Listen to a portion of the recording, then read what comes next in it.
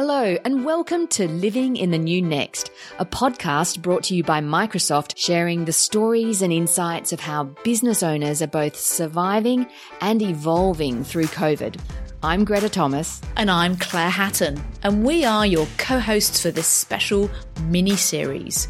We're also the co-hosts of the Don't Stop Us Now podcast. Indeed we are. In today's episode of Living in the New Next, we meet with Karen Alcock, owner and director of MA Architects in Melbourne. When we all started working from home earlier this year, little did Karen know she was going to have to keep her business going for months in lockdown, thanks to Melbourne's strict COVID rules. That's right. And it's been so fascinating to hear how Karen and her team have had to adapt and use new technologies to help keep them going and keep them connected and collaborating. Indeed, and as you'll hear in today's episode, Karen and her firm have actually found that using tools like Teams for remote working has expanded their horizons of what's possible in terms of collaborating and working with other architects overseas. We think you'll love Karen's stories, insights, and advice on adapting, thriving, and living in the new next. Enjoy this conversation. Karen, welcome to Living in the New Next. Thank you. Now, a question that we love to ask guests when we first meet them is, how would you describe to someone you were meeting at a dinner party for the first time what you do? Well, I think the initial statement of being an architect, I put that on the table and see where the conversation goes. In Melbourne, you either love architects or hate architects, so you've really got to get a sense of the environment you're in before you take the story any further. But I've done a number of projects in Melbourne that are relatively well known in sort of multi-residential housing, and often it turns into a conversation about some of those projects, which can always be really interesting. Fantastic. Tell us a bit about your childhood. I think from what I've read, you had a really nomadic childhood in some senses, being an expat. I grew up in Werribee, which is quite a fair way away from Melbourne. And when we were 4, headed over to Hong Kong, and it was early 70s. And I think it was quite a culture shock for my mum. And I think we became much more international children in the 4 years that we were over there. Came back to Melbourne and then headed over to London for about 4 years and then headed to Canberra. So we had a bit of a broad experience of the world by the time I was sort of in year 8. And what did you want to be when you were growing up? I wanted to be an architect from my early teens. So I was living in the UK and my uncle lived in Milton Keynes, which is a sort of 1970s urban experiment, I suppose. And he was very interested in architecture. He was actually a teacher of the deaf, but had wanted to be an architect. And so every weekend involved us going around looking at some building or other and really learning about the history of architecture in the UK. And I think it struck a chord with me. And, I carried that through high school and was lucky enough to get into university because I wasn't necessarily the top student of my year. And I actually had to go and plead at Canberra University to get into the course. Wow, how amazing that you got to do that with your uncle. That's brilliant. Yeah. And then after uni, how did you come start up your own firm? I finished at Canberra, came down to Melbourne. I was always quite strategic about what I wanted to get out of architecture. And I do say I'm an architect with a capital A. I'm really passionate about the profession and, the contribution it can make. And I'd been working for a couple of years and I started working for a firm called Neo Metro, which is actually a construction, building and architecture practice because although I love the sort of work that we do as a practice, the focus is very much on everyday architecture and in housing and trying to provide good housing for people. And as a younger architect, I started working with Neo Metro and I was really interested in this idea of integrating development with architecture. And I was a director there for about 10 years and then I felt I'd learnt that lesson and I felt that it was time then to move into a pure architecture practice. I sort of learnt the stuff about development and building. And that's really what happened. And I felt I just had the confidence to do it for myself. Yeah, well, sounds like that was a really wise move. Can you describe the kind of work that MA Architecture does? We do multi-residential work. I mean, we consider ourselves housing specialists. And we certainly do everything from extensions to single dwellings to multi-residential. But our history has always been in multi-residential. And as I say, we're around the sort of 50 apartments. And We like to place ourselves in the market where we do really good designs, but we do them so they can be delivered. And that's the sort of market that we're in. What about architecture makes you most passionate? Well, I really do love what I do. And I spent half an hour on the phone to one of our ex-staff in Berlin, just raving about a project that we're doing at the moment and sort of just getting a buzz out of it. There are times where you walk onto site and you see something that you've designed realised, and it is just the best high. And the collaboration, actually, that we do, whether it be in the practice or with builders or developers, I really enjoy that as well. And as I say, I was talking to this ex-staff member. We've worked on a job and it's almost finished. And, you know, there's such a buzz in the office about it. It's exciting. And we do so much different stuff. You know, I might be on site. I might be building a model in 3D. We might be cutting something up and sort of playing with a shape, or it's such a broad variety of things that we work on. It's really enjoyable. Yeah, it sounds really fascinating. And how fantastic, to just love it that way. You can really hear it in your voice.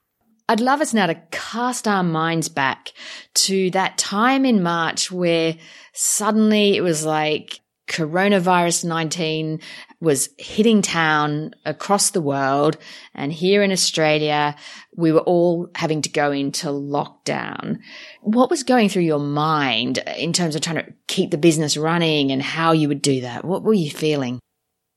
I'm actually an identical twin. She's a lawyer by profession, but she actually works at the Walter and Eliza Hall Institute.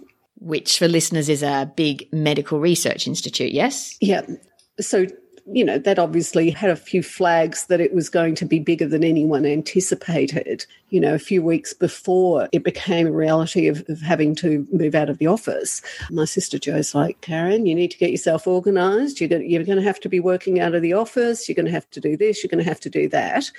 And we were relatively lucky because we do run on I work on a laptop all the time. I'm working in and out of the office. I understand how to use our software in and out of the office. We've just upgraded to the NBN internally. We might have been over on Office 365 for only a few months, actually. We just moved over to Outlook and we'd sort of done a whole rehash of all our computer systems. Lucky. And so we started talking about, you know, how we were going to handle it. And because we'd sort of been thinking about it a few weeks before it actually happened, we were reasonably well prepared. I think the shock was that I remember sitting downstairs and sort of saying it to staff, and the staff were like, nah, never going to happen, you know. But in the background, my sister can be extremely persistent. In the background, we were sort of getting a few things done just in case we had to move quite quickly. So it was relatively seamless for us. So that was quite good. Which is lucky, and what great foresight, although it probably wasn't really genuinely foresight at the time, but to upgrade all your sort of software systems some months prior. What prompted that? I call us a little big practice. So there's only 8 of us, and I'm really interested actually in how technology can make what we do better. And a few years ago, we'd gone from 2D software to 3D computer software, and we'd really felt that had provided a lot of efficiencies for the practice. And I'm also interested in, when you do go over to these software programs, you really want to go with the best system for you, and you really don't want to have too many software programs. You want to have, you know, so we've got our CAD program, we've got InDesign, and then we really wanted something that was fully integrated. And, you know, we were using Word, so it made sense for us to go over to Outlook and really get everything integrated in it. So it was really sort of an exercise in reduction to really make sure that the software and the hardware and everything we were using was as efficient and as useful as possible. It always amazes me when people have staff working on crappy computers. I mean, these are the tools of everybody's trade, and employers won't keep them on really good technology. And we do make a point of making sure that our computers are, you know, up to date, software organised, everything like that. And it does make a lot of difference, and it certainly did at the beginning of the year. Yeah, well, how extraordinary in that timing. And of course, Melbourne has been through one of the world's toughest lockdown periods. How has this affected how you work together as a team with the tools that you've been using to stay connected? The first lockdown was fine because I think we were probably only out of the office for 4 to 6 weeks, and then we were back in the office sort of sporadically, and, you know, that was fine. Now, I think we might have been out of the office for 3 months. And as a sole director, for me personally, it's very hard to organise, 8 people remotely. And we tried to think about how to deal with that. So the very first thing we did is pair up our staff. So a senior person with a junior person, which gave me some freedom and also meant that the staff had a primary connection point. And we found that worked really well. So that took a lot of pressure off me and also meant that the more senior staff always had a junior person that they could get to help them. And we sort of put ourselves into little cells. That's a great idea. Yeah, it's something we were interested in doing in the practice. What we found that when we were out of the practice, it actually worked a lot better. And what working out of the practice also did, I'm a bit of a maniac at the office, sort of always things going on and, dealing with 5 people at once. What we found, of course, when you're out of the office, you lose that ability to deal with multiple problems in a very short period of time, and life became much more linear, which meant that things took a lot longer. So we set up a structure that we catch up by teams 3 times a day. So sort of 9:30 in the morning, lunchtime and end of the day, just to give everybody an opportunity to touch base, deal with some of the things that you haven't had to deal with individually. And then also what happens is I usually poke my head in, say hi, and the staff actually work at their computers and keep Teams on in the background so they can just sort of chitter-chatter to each other or whilst they're tapping away. They're not even looking at each other. They're just listening to each other, tapping away, and it just helps break down because the biggest issue for us actually has been the collaboration. I mean, we could certainly collaborate electronically, but the ability to sit around a table and sort of scribble and have that instant physical interaction is sort of missing. So we've sort of worked out different ways of doing it, which has been quite interesting. So we've found that, there's been a lot of innovation over Teams, which we have really tried to capitalise on as well. And you mentioned that you tried a few different things in terms of collaboration. Can you explain a couple of those for us? Yeah, we definitely, there's a lot of holding up images to the camera, which is sort of amusing. Although we had 365, we didn't actually use Teams as a project management system before COVID. And now we use it religiously. We find it so useful to have the chats for each project so everybody knows what's going on. You have this shared resource for all the information that you need.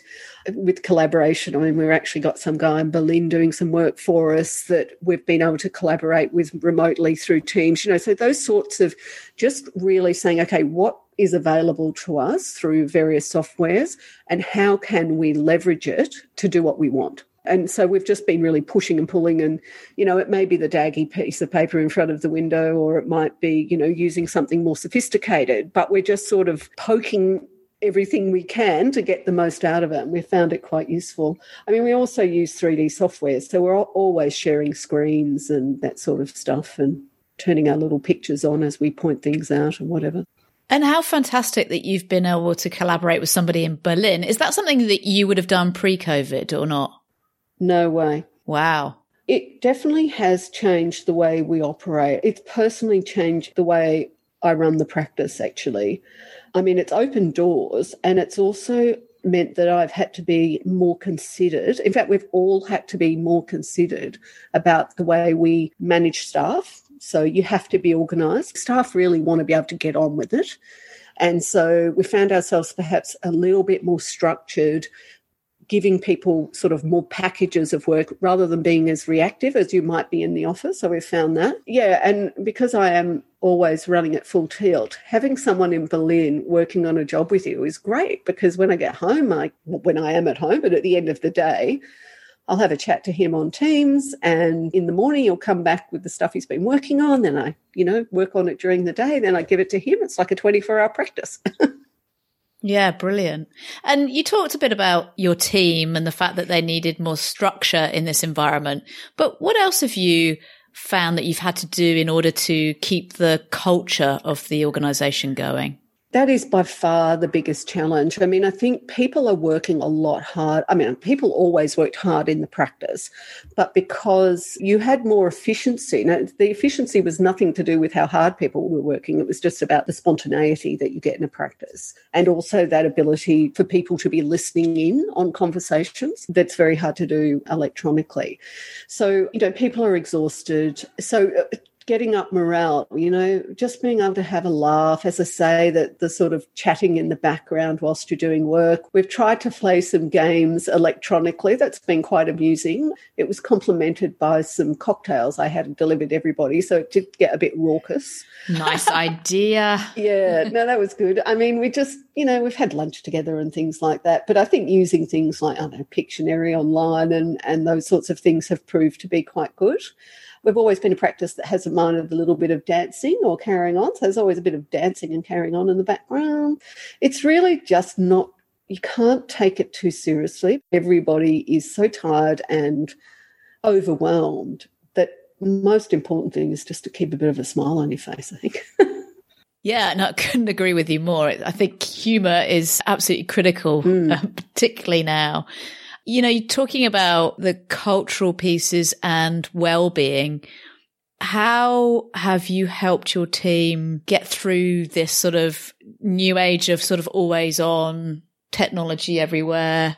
How do you create a sense of well-being for your team? The reason that we run our daily catch-ups at 9:30 and 4:30 is really to try and get people to tune out, but it is almost impossible. I think it's just about trying not to send things to people late at night and encourage people to turn their computers off. But unfortunately, you can only make the suggestions and, often architects are quite obsessive as well.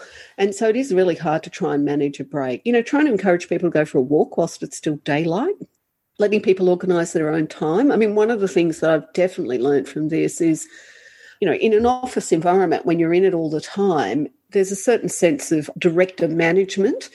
And I think what's happened, what I've certainly discovered is the staff don't need that actually. I mean, they get on with it. I'm not behind their shoulder telling them what to do, and they are all working so incredibly hard. So, it's been a fantastic learning curve for me about, how dedicated these guys are. And you talked about the enhancements and extra flexibility that technology has given you in the business.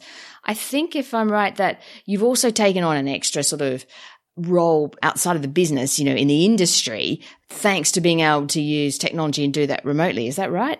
Yeah. In November last year, I was elected onto the Architects Registration Board of Victoria, and in March, I became its chair.